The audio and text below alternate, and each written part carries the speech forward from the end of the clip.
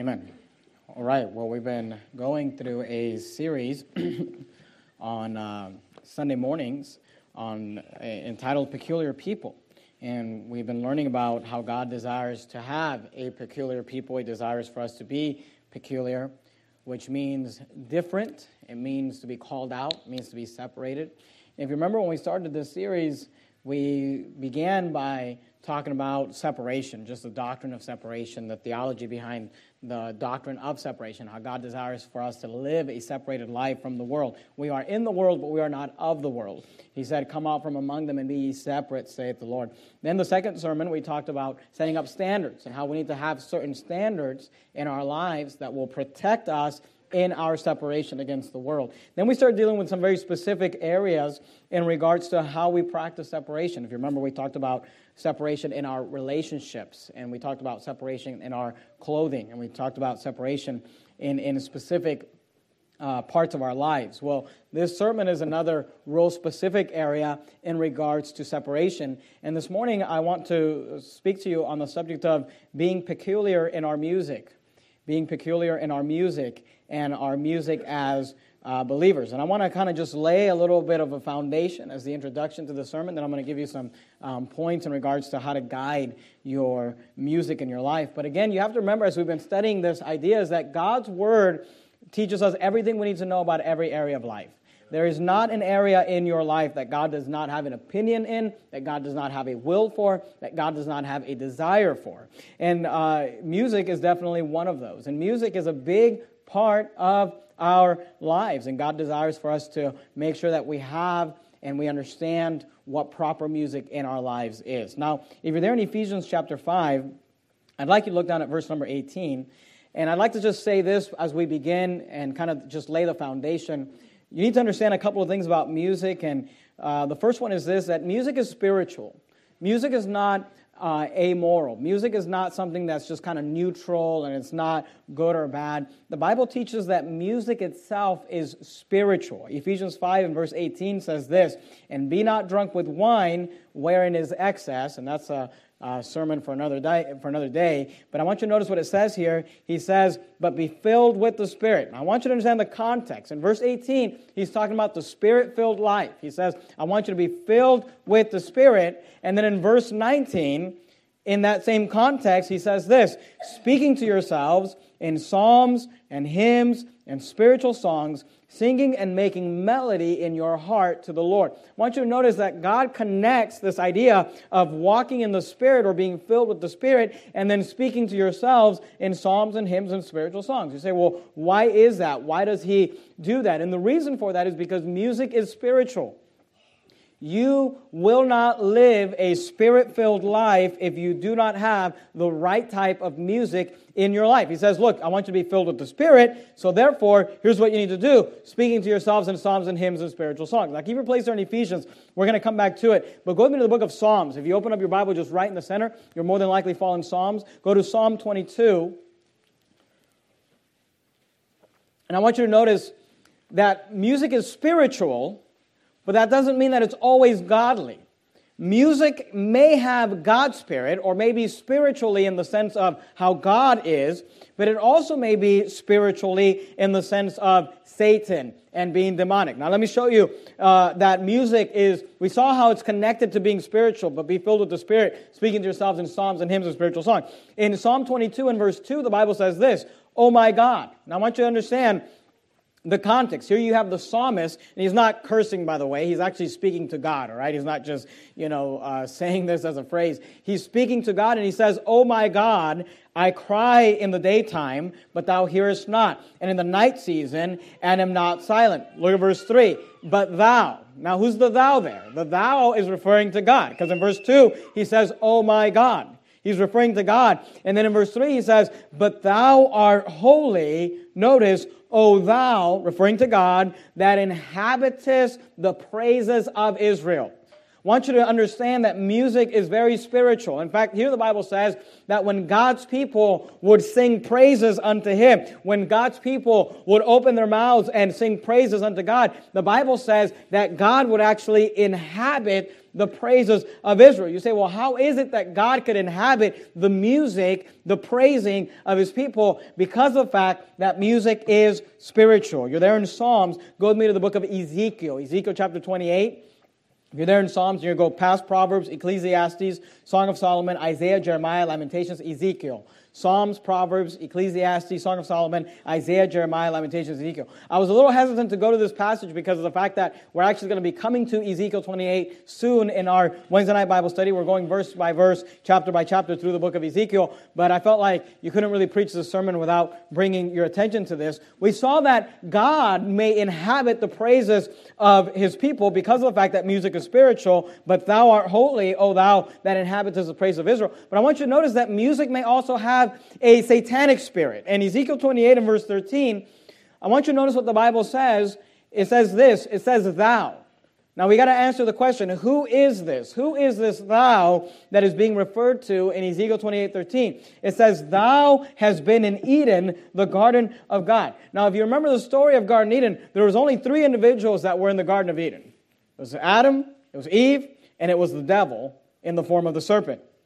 He says, thou has been in Eden, the garden of God. Every precious stone was thy covering, the sardius, topaz, and the diamond, the beryl, the onyx, the jasper, the sapphire, the emerald, and the carbuncle, the gold. Notice, the workmanship of thy tabrets and of thy pipes were prepared in thee in the day that thou was created. Verse 14, thou art the anointed cherub. So he says, look, he's talking to a cherub who was in the Garden of Eden. Who is this? Look, this is none other than Satan himself. Because a cherub is an angelic being. Satan is a cherub. And if you've been with us on Wednesday nights, as we were studying the book of Ezekiel, we've dealt with this extensively, about the cherubims and the seraphims and how Satan was a cherub. Here he says, thou art the anointed cherub that covereth. I have set thee so. Thou was upon the holy mountain of God. Thou hast walked up and down in the midst of the stones of fire. Thou was perfect in thy ways from the day thou was created. Notice, till iniquity was found in thee. So he says, look, you were perfect till iniquity was found. Here's what I want you to understand. Here we see a passage of Satan. He's called the anointed cherub. But I want you to notice the last part of verse number 13. It says, the workmanship of thy tabrets and of thy pipes was prepared in thee. I want you to notice that Satan, and again, I don't have time to develop this, but as we were in the book of Ezekiel, we were studying how these cherubs are, for lack of better wording, they're kind of these hybrids. They're these physical beings, but they have these mechanical aspects to them. If you remember, we saw how they've got wheels, and they've got this, and they've got that. And here we see that Satan was a cherub that actually in his body had tabrets and pipes. You say, why would he have those things in his body? Because his body was actually built to be a musical instrument.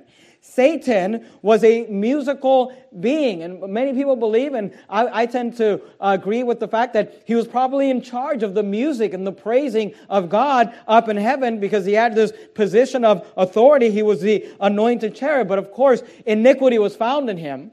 He sinned, he fell, but look, if he was a musical being, don't you think that he would have some influence and control upon the music of this world? And we already saw that God inhabits the praises of Israel. Music is spiritual, and God inhabits the praises of Israel. Who do you think inhabits the praises of the wicked, of the world? And look, you don't have to go very far to see the satanic influence in the music of this world.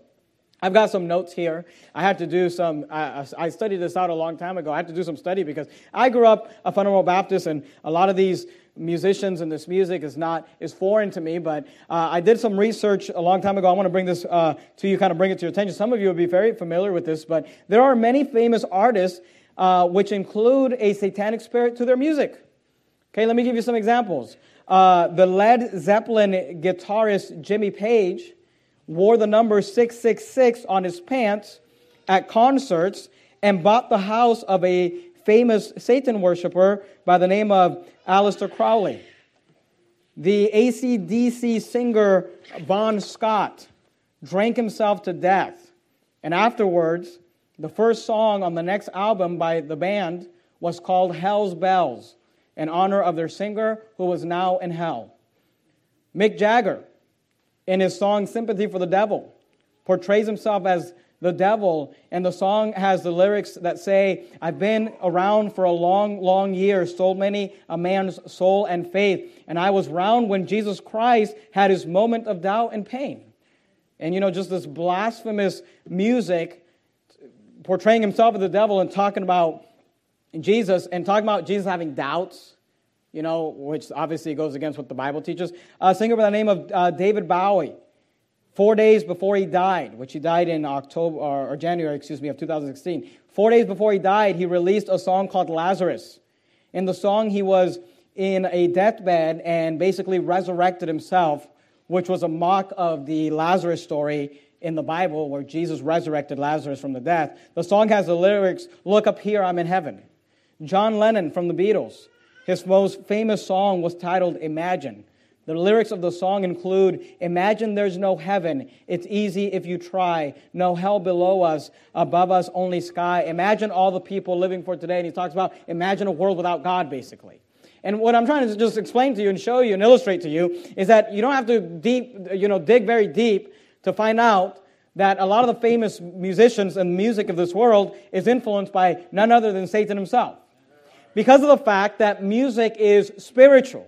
And the right music is inhabited, the praises of God's people are inhabited by God himself. But the music and the praises of this world are inhabited by Satan. So you need to begin this morning by understanding that music is very spiritual. But secondly, you need to understand that music is influential. Now, go with me to the book of 2 Kings chapter number 3. In the Old Testament, if you find all of the 1 and 2 books, they're all clustered together, 1 and 2 Samuel, 1 and 2 Kings, and 1 and 2 Chronicles. Go to 2 Kings chapter 3. Not only is music spiritual, but music is influential. Meaning music can influence you. And it can influence you for good, and it can influence you for bad. 2 Kings chapter 3. Look at verse number 11. 2 Kings chapter 3 and verse 11. Here we have a story, and I want you to just bring your attention to it. In 2 Kings 3:11, the Bible says this, but Jehoshaphat said, and if you're familiar with the Old Testament, Jehoshaphat is a king of Judah. He's a good king. He's not perfect, but he's a good king for the most part. But Jehoshaphat said, is there not here a prophet of the Lord, that we may inquire of the Lord by him? And one of the kings of Israel's servants answered and said, here is Elisha, the son of Shaphat, which poured water on the hands of Elijah. So Jehoshaphat and the king of Israel and the king of Edom are getting ready to go into battle. And Jehoshaphat wants to ask of a prophet of the Lord. He wants to ask a prophet of God, is this something that he should be doing? And they said, well, here's Elisha, who was the one who took up the mantle for the great prophet Elijah. And if you were with us for our Elijah series, you'll be familiar with that. Look at verse 12. And Jehoshaphat said, the word of the Lord is with him. So the king of Israel and Jehoshaphat and the king of Edom went down to him. Went down to who? To Elisha, to the prophet of God. Notice verse 13. And Elisha said unto the king of Israel, because the king of Israel is a wicked man. He said, what have I to do with thee? Get thee to the prophets of thy fathers, and to the prophets of thy mother.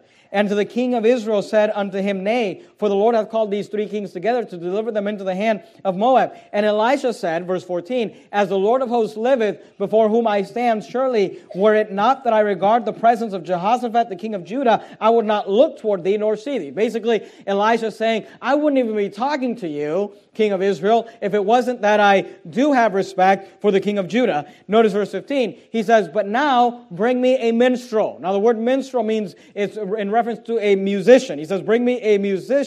And it came to pass when the minstrel played that the hand of the Lord came upon him. And then Elisha goes on to give the prophecy of God. I want you to notice here how Elisha wanted to get a prophecy from God for the king of Judah. And he asked for a minstrel. He asked for a musician to play music. And when the musician played music, then he was ready to preach and prophesy God's word. You say, well, why is that? It's because of the fact that music is influential.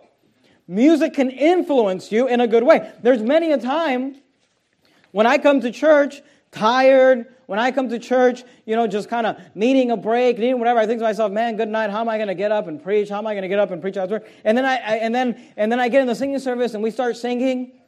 And we start singing some of these great songs, And Can It Be? It Is Well With My Soul. We start singing some of these songs, Victory Through Grace, and you start praising the Lord, and all of a sudden, man, you got the energy to get up and preach.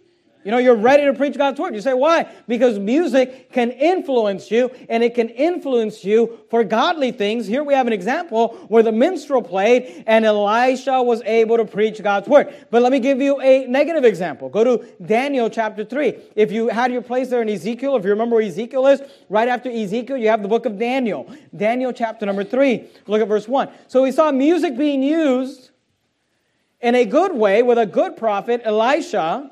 Why? Because God inhabits the praises of His people. He inhabits the music of His people. Let me give you a negative example. Daniel chapter 3. Look at verse 1. Let's read a little bit of the verses to get the context. Nebuchadnezzar the king made an image of gold. That's an idol. Whose height was 60 cubits, and the breadth thereof 6 cubits. And he set it up in the plain of Dura in the province of Babylon.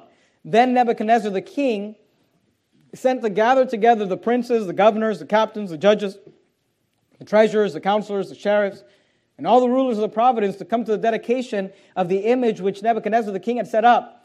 Then the princes, the governors, the captains, the judges, the treasurers, the counselors, the sheriffs, and all the rulers of the province were gathered together unto the dedication of the image that Nebuchadnezzar the king had set up, and they stood before the image that Nebuchadnezzar had set up. Then an herald cried aloud, To you it is commanded, O people, nations, and languages. And I want you to understand what's going on. Nebuchadnezzar sets up an image. It's an image of himself. He gathers all of the people together to this meeting where they're all going to worship the image of Nebuchadnezzar. And then the herald speaks to all the people, verse 5, that at what time ye hear the sound of the cornet, flute, harp, sackbut, psaltery, dulcimer. These are all instruments. He says, and all kind of music, ye fall down and worship the golden image that Nebuchadnezzar the king has set up. Now, why do you think that they played music before they all worshiped the image of Nebuchadnezzar? Here's why. Because music is spiritual and it's influential. Look, any false religion, whether you want to go to the jungles of Africa, where they're literally speaking in unknown languages and being demon-possessed, running around a fire and just, being possessed by devils, to ungodly beats and music of Satan, or whether you want to go to the charismatic church down the street that's being filled with the same devils, speaking in the same gibberish and garbage, worshiping the same devil, and they've got their rock music with their drums and with their beats and with their worldly. Look, music is always used, whether the religion is good or it's bad, it's always used. Why? Because music is spiritual and it can influence you. They needed this music to be able to worship this golden image. Look at verse 6. And whoso falls not down and worshipeth shall the same hour be cast into the midst of a burning fiery furnace. Therefore at that time, when all the people heard the sound of the cornet, flute, harp, sackbut, psaltery, and all kind of music, all the people, the nations, the languages fell down and worshiped the golden image that Nebuchadnezzar the king had set up. And of course you know the story. Shadrach, Meshach, and Abednego refused to worship the image, and you've got that whole story. But I just want you to notice that music can be used to influence you in a good way, like Elisha calling a minstrel to play music so he could preach the true word of God, but it can be used in a negative way by ungodly people to get you to worship Satan, to get you to worship idols, to get you to worship the world. Now, you're there in Daniel. Go with me to the book of Colossians, Colossians chapter 3. If you kept your place in Ephesians, right after Ephesians, you got Philippians and Colossians. While you turn there, let me read to you from an article entitled, Does Music Affect Our Behavior? This was written on October of 2018. Does music affect our behavior? Let me read for you just a section of this article. I'll read to you parts of it. I'm going to skip a few sections. But it says this.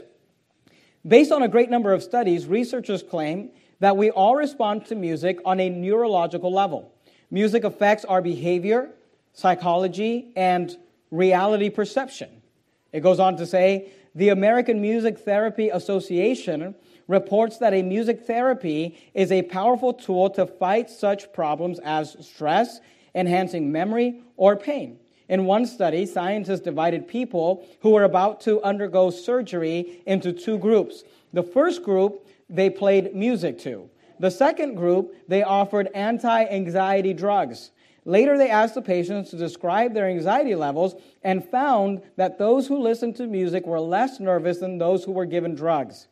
Music, it goes on to say, affects the production of immunoglobulin A, an antibody that positively affects immunity, says other research.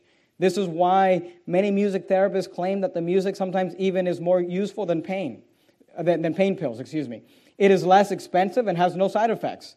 There are thousands of music therapists in the USA who help people with mental problems or emotional trauma to overcome their problems using music.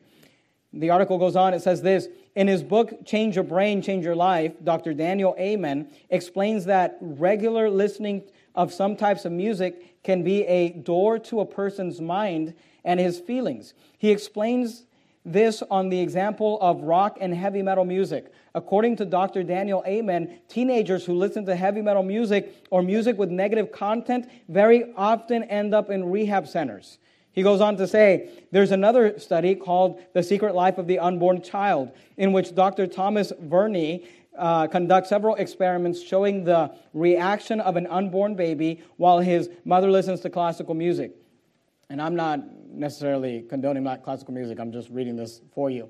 It says music is a powerful tool to affect people's behaviors, yet it must be carefully used to produce a positive effect. Music can be inspiring, music can be soothing and calming, but music can distract us in a way we can't even imagine. Each piece of music has its own identity and personality. Choose carefully the music you listen to. And it goes on and talks about different things. But here's what I want you to understand. Music is spiritual and it is influential. Music is spiritual in the sense that it's either inhabited by God or it's inhabited by the god of this world, Satan, but it will also influence you to act certain ways, to think certain things, to do certain things. So, how do we know what is good music and what is bad music? How do we discern God-honoring, Christ-honoring music and satanic music? And what I'd like to do this morning is just real quickly, that was all kind of introduction, but I want to give you 3 questions to ask. 3 questions you got to ask yourself to kind of help guide your music, your decision-making in regards to music.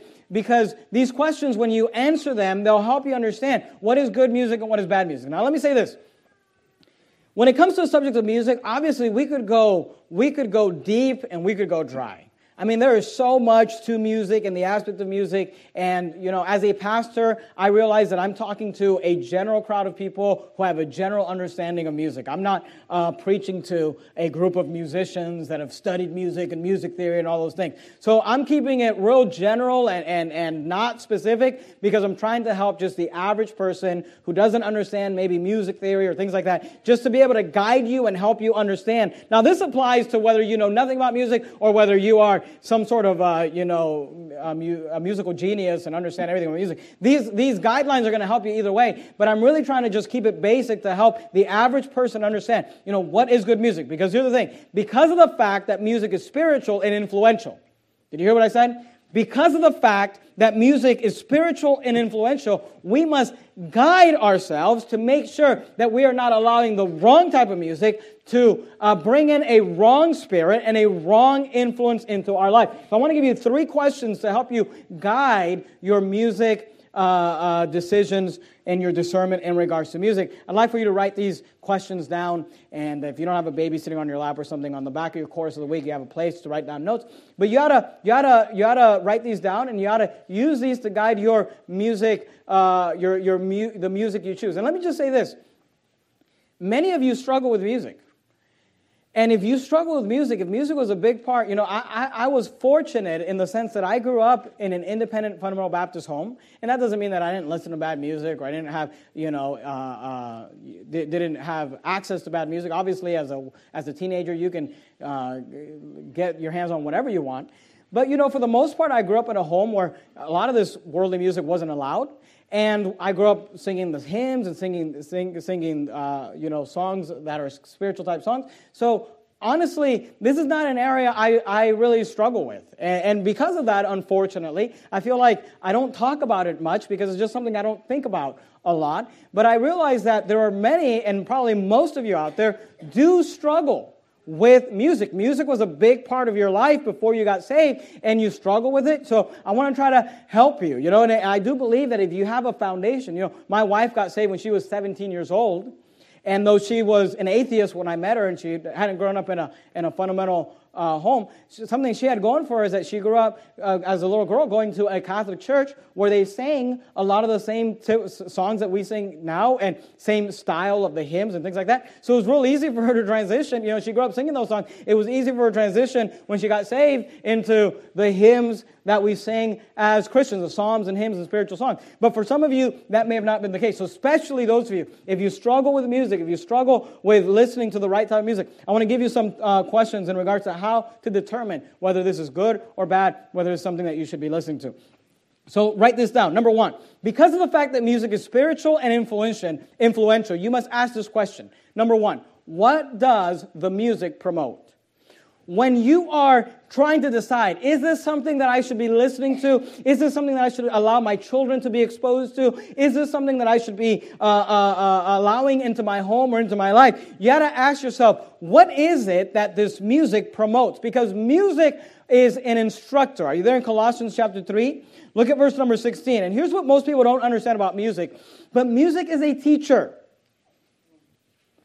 It teaches you. Colossians 3:16. Let the word of Christ dwell in you richly in all wisdom. Now, it's interesting that it says that. Because what is that phrase referring to? Let the word of Christ dwell in you richly. It's referring to memorizing God's word. Let the word of Christ dwell in you richly in all wisdom. Then he says this, teaching and admonishing one another in psalms and hymns and spiritual songs, singing with grace in your hearts to the Lord. Here's what the Bible is saying. The best way to learn something is to put it to music. He says, let the word of Christ dwell in you richly in all wisdom, teaching and admonishing one another in psalms and hymns and spiritual songs. And here's the truth. Some of you got saved, and you're struggling with even memorizing the Romans road to be able to give the gospel, but you'll walk into Walmart, and they'll be playing some ungodly song that you listened to when you were 17, and all the words come rushing back into your mind. I mean, when you sing a song, when you hear a song, you memorize the words, you remember the words. You say, I can't remember where I put my keys, I can't remember what I read in the Bible 2 days ago. I'm trying to memorize these verses, I can't remember. But this music, I listened to it 10 years ago and I still have it in my head. Why? Because music is probably the best instructor. If you want to remember something, memorize something, music will do it. And this is why you have to be careful what you allow into your ears and into your mind. Because once it's there for good. Once it's there, there's no getting rid of it. That doesn't mean you have to listen to it. It means you can put it off and you can ignore it. But music is an instructor. So you got to ask yourself, when you're listening to music, what does this music promote? What is this music promoting in my life? What is this music trying to get me to do, to think, to act like? Now go back to Psalms. If you open up just right in the center of the Bible, we were just in Psalms not too long ago. Go to Psalm 40. And here's what you need to get. Godly music teaches godly things. God's music will teach you good things. It'll influence you. It'll promote good things in your life. Psalm 40, verse 1. Psalm 40 and verse 1 says this, to this chief musician, a psalm of David. I waited patiently for the Lord, and he inclined unto me and heard my cry. He brought me up also out of the horrible pit, out of the miry clay, and set my feet upon a rock and established my goings. Notice verse 3. And he hath put a new song in my mouth. That's what some of you need, is a new song. Notice what he says. Even praise unto our God. Now I want you to notice. He's talking about music. He said he put a new song in my mouth, even praise unto our God. He says this, many shall see it and fear, and shall trust in the Lord. He says, many shall see it. Many shall see what? They will see the new song, the praise in your mouth. They'll see it and fear, and shall trust in the Lord. The Bible actually says that when our music will help others to be able to see it and fear and trust in the Lord. You say, well, how can that be? Well, let me give you an example. Go to Acts chapter 16. In the New Testament, you have Matthew, Mark, Luke, John, Acts. And by the way, this is why you ought to sing during the singing service.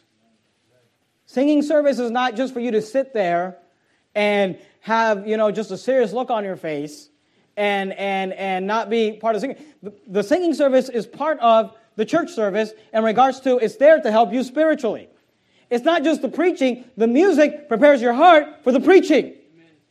And let me tell you something. There is something wrong, and I'm not trying to pick on you. I'm just telling you from the authority of the Word of God. You cannot be filled with the Spirit of God, but be ye filled with the Spirit, singing to yourselves psalms and hymns and spiritual songs. You cannot be filled with the Spirit of God if you have an issue or a problem with singing. If you sit at the church service during the singing service like this, let me tell you something. There's something wrong with your heart. You're not right with God. There's an issue in your heart. I'm not picking on you. I'm just trying to help you. You say, well, I just don't feel like singing because you're not right with God. You cannot be filled with the Spirit of God and not have it produced in singing. You cannot be walking with God and not just get excited when we start singing, blessed assurance, Jesus is mine. Look, you can't be in love with God without singing the songs and praises of God. And if you've got an issue with singing, look, I'm not trying to pick on you. I'm not trying to offend you. I'm not trying to hurt your feelings. I'm just telling you, if you got an issue with singing, it's probably because you've got a lot of worldliness in you. Because I promise you, you have no problem getting in your car and listening to the world's garbage. Listening to the world's music. You can listen to your rap and your hip-hop and your country and your whatever. Then you come to church and, I'm not into music. No. It's not that you're not into music. It's that you're not into God's music. I'm not into music. Everyone's into music. It's not that you're not into music. It's that the worldliness and the flesh in you has a problem with the spiritual music. Why? Because God's spiritual music is teaching and admonishing and trying to promote things inside of you that the world's music is trying to fight against. Acts 16, look at verse 25. Matthew, Mark, Luke, John, Acts. Acts chapter 16 and verse 25 says this. And at midnight, Paul and Silas prayed. Remember, Paul and Silas were in prison. Paul and Silas were in prison. They had been imprisoned for preaching God's word. What did they do? And at midnight, Paul and Silas sat there with a big lower lip, whining and complaining. Is that what it says? Pastor, you don't understand. I'm so depressed. Grab a hymn book, start singing. Pastor, you don't understand. I'm so discouraged. Grab a hymn book, start singing. I'm serious. I need some sort of pills to help me, get over my depression. No, you know what you need is you need to start singing. I promise you, if you're saved, and you're going through a hard time in your life, you grab a hymn book and you start singing, I hear the Savior say. You say, I don't feel like singing. Just make yourself. Thy strength indeed is small. Child of weakness, watch and pray. Find in me thine all in all. Jesus paid it all to him I owe. Sin had left a crimson stain. He washed it white as snow. You start singing, I must needs go home by the way of the cross. There's no other way but this. I shall ne'er get sight of the gates of light if the way of the cross I miss.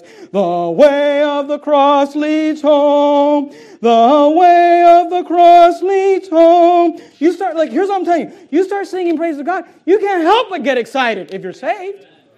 You got the Holy Spirit of God, and you open up a hymn book, and you start singing these praises to God. One day when heaven was filled with his praises, one day when sin was as dark as could be, Jesus came forth to be born of a virgin, dwelt amongst men, my example is he. Living he loved me, dying he saved me, buried he carried my sins far away. You think you're going to sing that and still be discouraged when you're done? You think you're going to sing that and still be upset and well, you don't understand. You understand what I'm going through? Start singing, I serve a risen Savior. Yeah, good night, I can't. He lives. Christ Jesus lives today. You start singing too many songs, you can't remember how they start. He walks with me and talks with me along life's narrow way. He lives, salvation to impart. You ask me how I know He lives. He lives within my heart. You say, Pastor, can you help me with my depression? Yeah, grab a hymn book, take it home. Force yourself, start singing through these songs. I promise you it'll help your heart. Because good music promotes good things. Teaching and admonishing one another in psalms and hymns and spiritual songs. Here you got Paul and Silas, and at midnight, Paul and Silas praying and saying praise unto God, and the prisoners heard them. Right?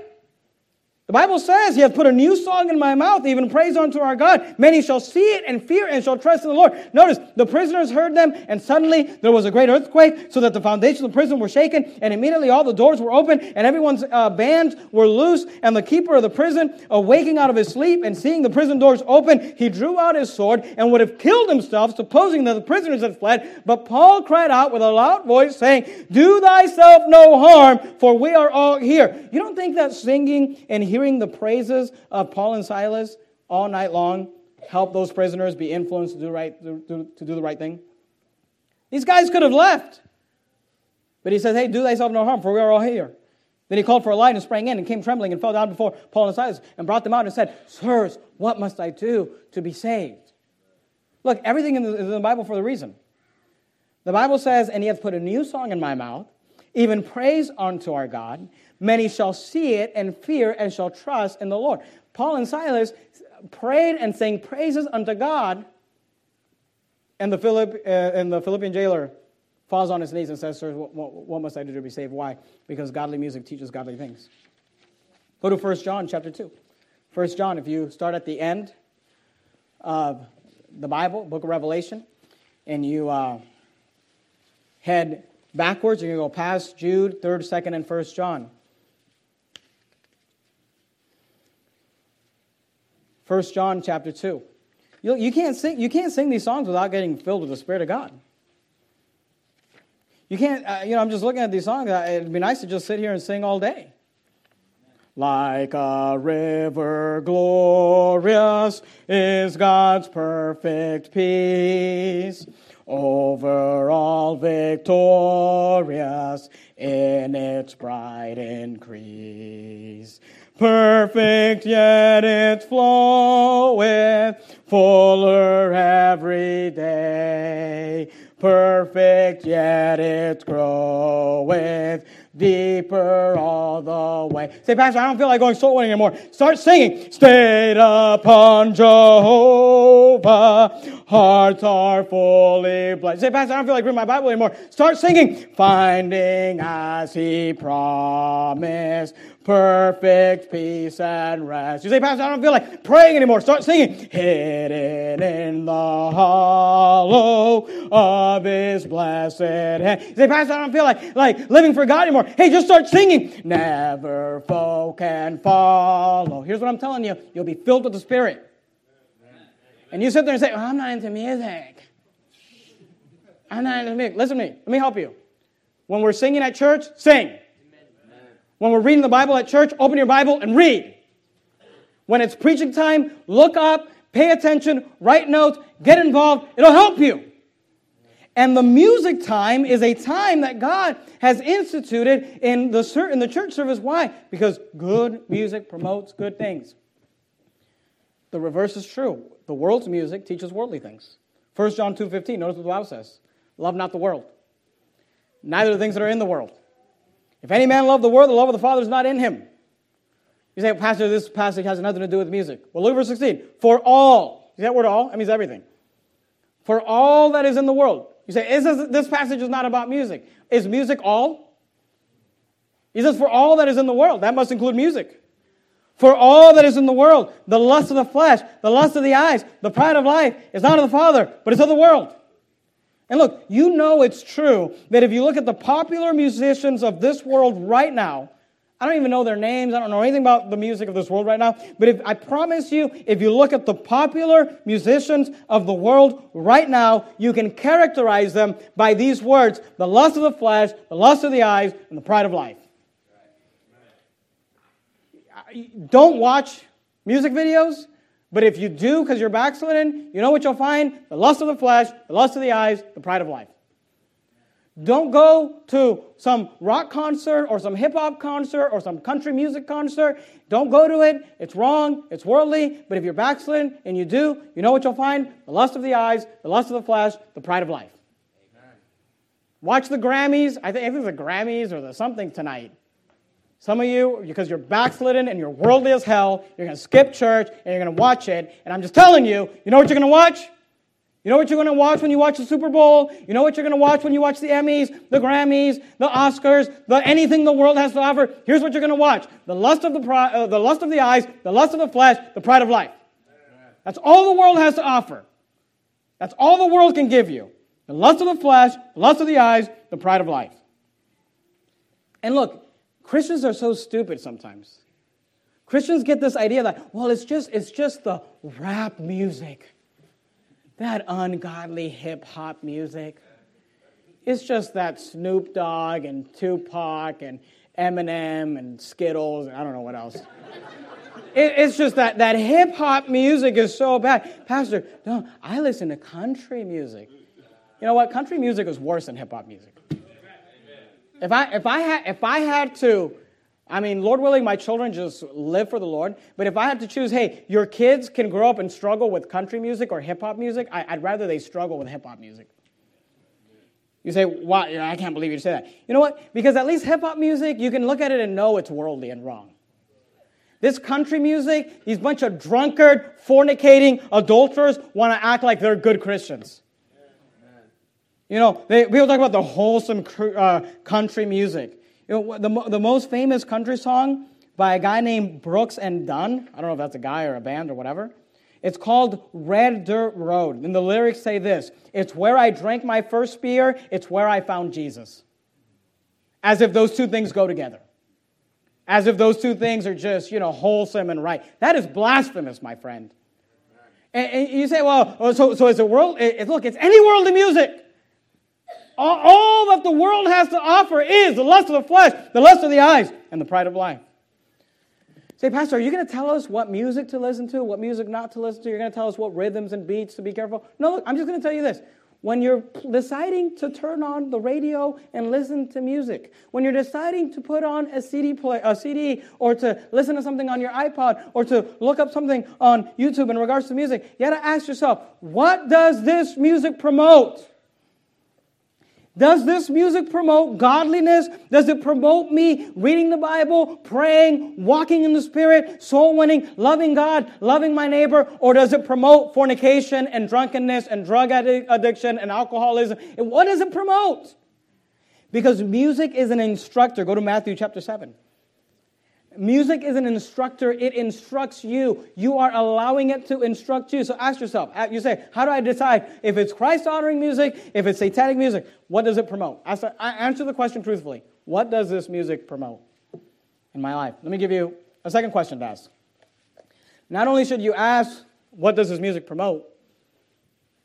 But because of the fact that music is spiritual influential, you got to ask yourself this question, what does this music produce? Anyone or anything that teaches you something should be judged by what it produces. I'm trying to decide whether I want to send my kids to the public, state, hell university.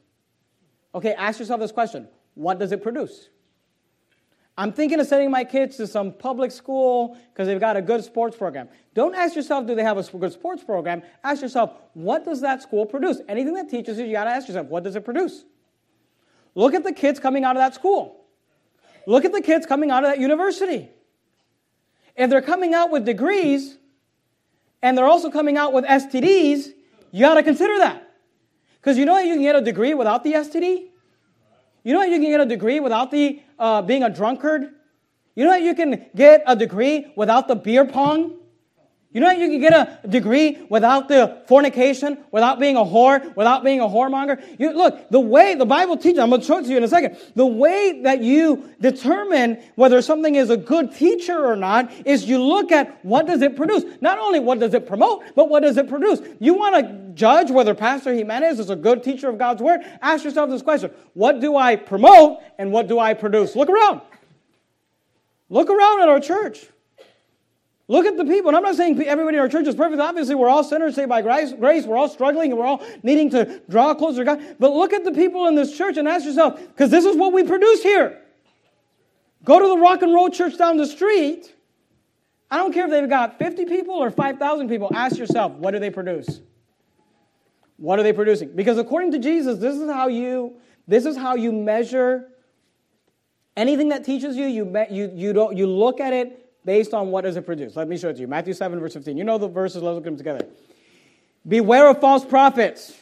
Okay, that's a teacher, a bad one. Which comes to you in sheep's clothing, but inwardly they are ravening wolves. Ye shall know them by their fruits. Notice. He doesn't say you'll know them by their tree.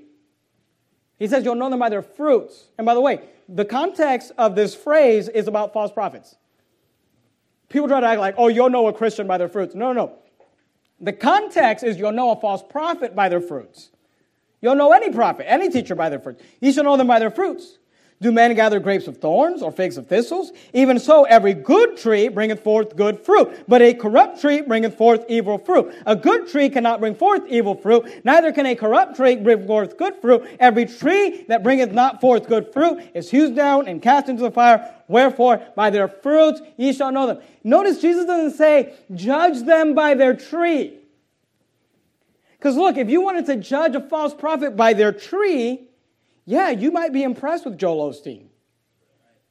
You might be impressed with the false prophet down the street. They're going to have nicer facilities. They're going to have better programs, more resources.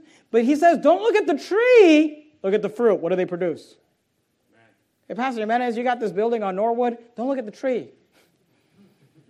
Look at the fruit. Here's how you judge something that teaches you is you ask yourself, what does it produce? And music should be judged the same way because music is an instructor.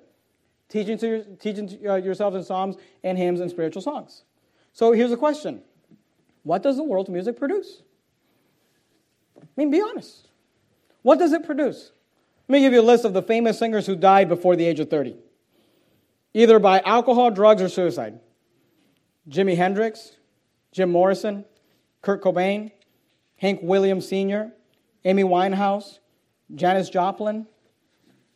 You know what? Look, be honest. You don't have to say it out loud. You don't have to say anything, but just be honest in your own mind and your heart. You know what the world's music produces. It produces suicide. It produces alcoholism. It produces drug addiction. It produces STDs. It produces fornication. That's what the world's music produces. And when you sit down and you turn it on and you say, teach me, world, teach me, Satan, that's what it's teaching you. So here's the question. What about the contemporary Christian music? CCM. Oh, Pastor, I just love the CCM music. I just love to listen to that. The contemporary, not the old-fashioned hymn. I'm not into the old-fashioned hymns. People often ask, why do you guys not have, you guys have the old-fashioned hymns. Why don't you have the CCM music, the contemporary Christian music? Well, here's the question you have to ask yourself. What does that music produce? Let me give you some examples of what the CCM produces and where it comes from. A guy by the name of Mylon LaFarve, he is a famous Christian rock artist who titled an album Sheep in Wolf's Clothing. The implication seems to be that we should disguise ourselves as wolves and pretend to be just like the unsaved world, even though we are the children of God, in order to win the lost. That sounds like a scriptural philosophy, right? A guy by the name of Larry Norman. He's one of the pioneers of the Christian rock movement. Some of his lyrics include, I ain't knocking the hymns, just give me a song that has a beat. I ain't knocking the hymns, just give me a song that moves my feet. I don't like none of those funeral marches. I ain't dead yet. DC Talk, one of the most famous Christian bands around, in their famous music video, Jesus Freak, that video was directed by Simon Maxwell, who also did the satanic video Hurt by 9 Inch Nails. Here's all I'm telling you. You say, what does the contemporary Christian music of this world produce? And here's the answer. Lameness. Worldliness. Look, I'm just asking you, show me the preacher who's getting up, going line by line, verse by verse, chapter by chapter, through God's Word, thundering God's word, boldly preaching, thus saith the Lord God, not watering anything down. Like Paul said, be instant in season, out of season, reprove, rebuke, exhort. Show me that guy who's got a rock band on his stage. You can't find it. You say, Pastor Jimenez, I love your preaching. I just wish you brought in the CCM. No, here's what you don't understand. If we brought in the CCM, you'd stop loving my preaching. Because these things go together.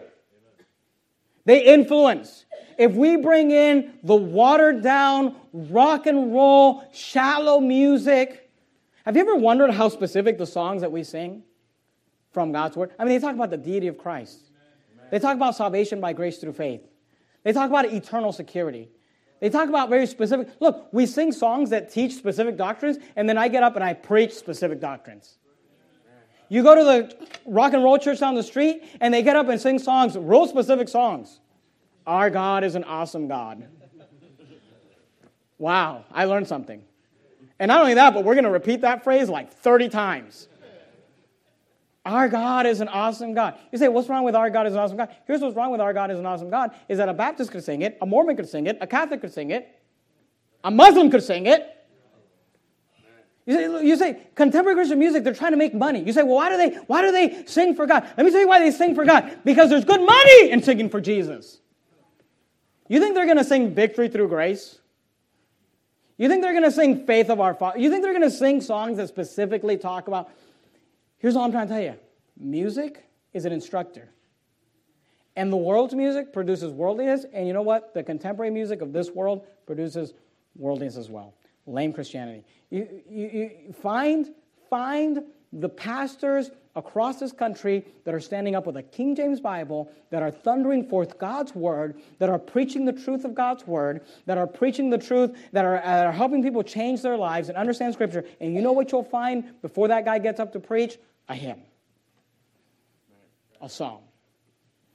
Because music is an instructor. And God's music promotes in that direction. And it produces those things. So you got to ask yourself before I listen to it. And look, I'm not here to be a lord over God's heritage. What you listen to at your house, that's between you and God. All I'm trying to do is help you understand that God has given some direction in regards to the music we listen to. And you got to ask yourself, what does this music promote? And you got to ask yourself, what does this music produce? Let me give you a third one, and we'll finish up. Go to Romans chapter 12. Romans chapter 12. Matthew, Mark, Luke, John, Acts, Romans. Romans chapter 12.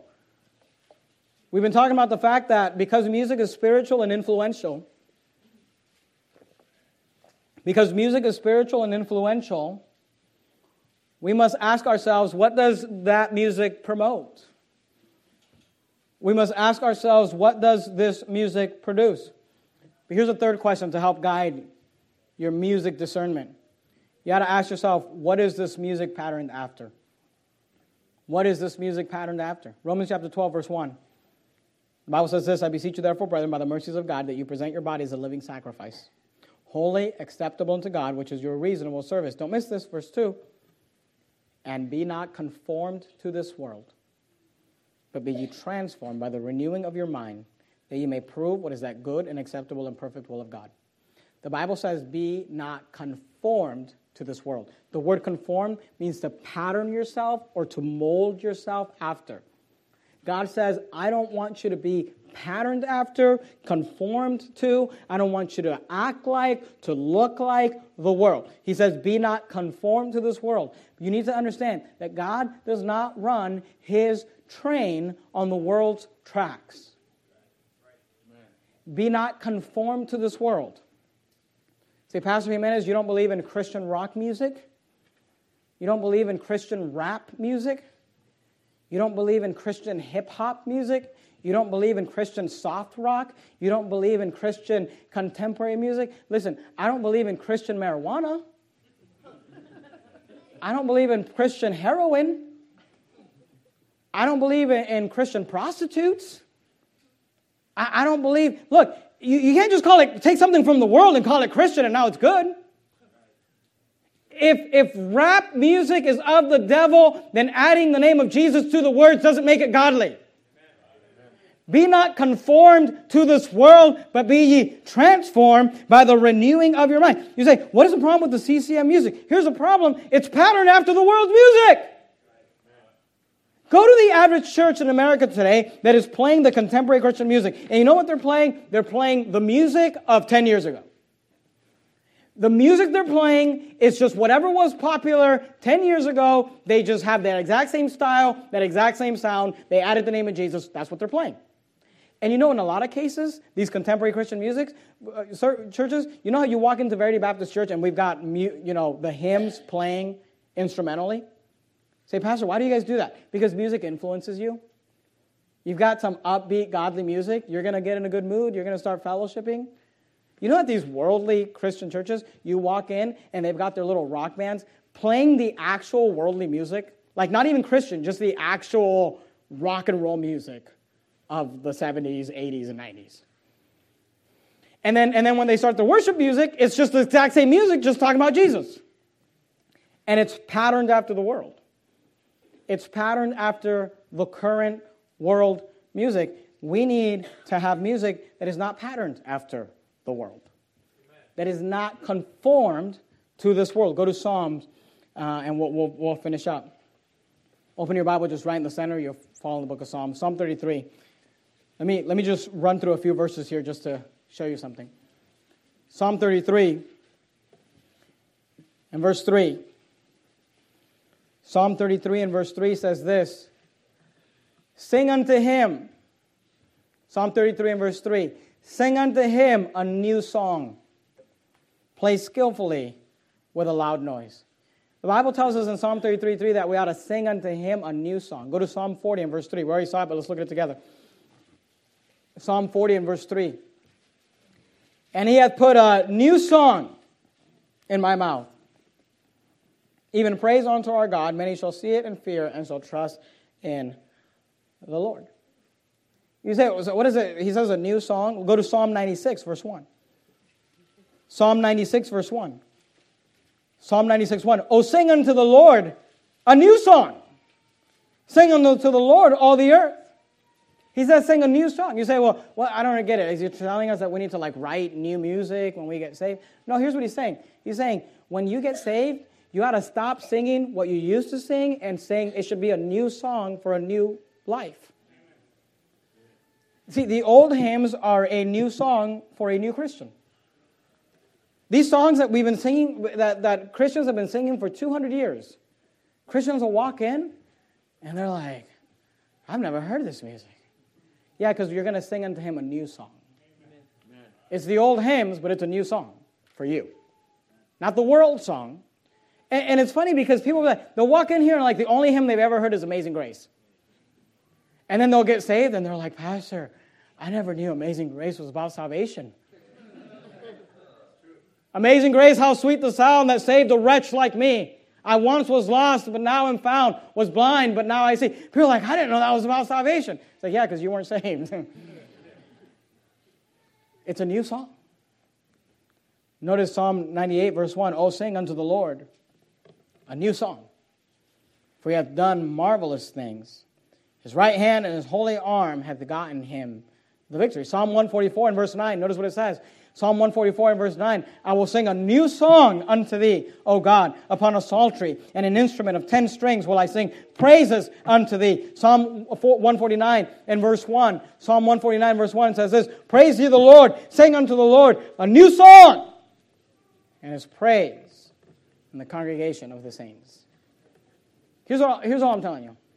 God has an opinion of every area in your life. God has a will, God has a desire for everything.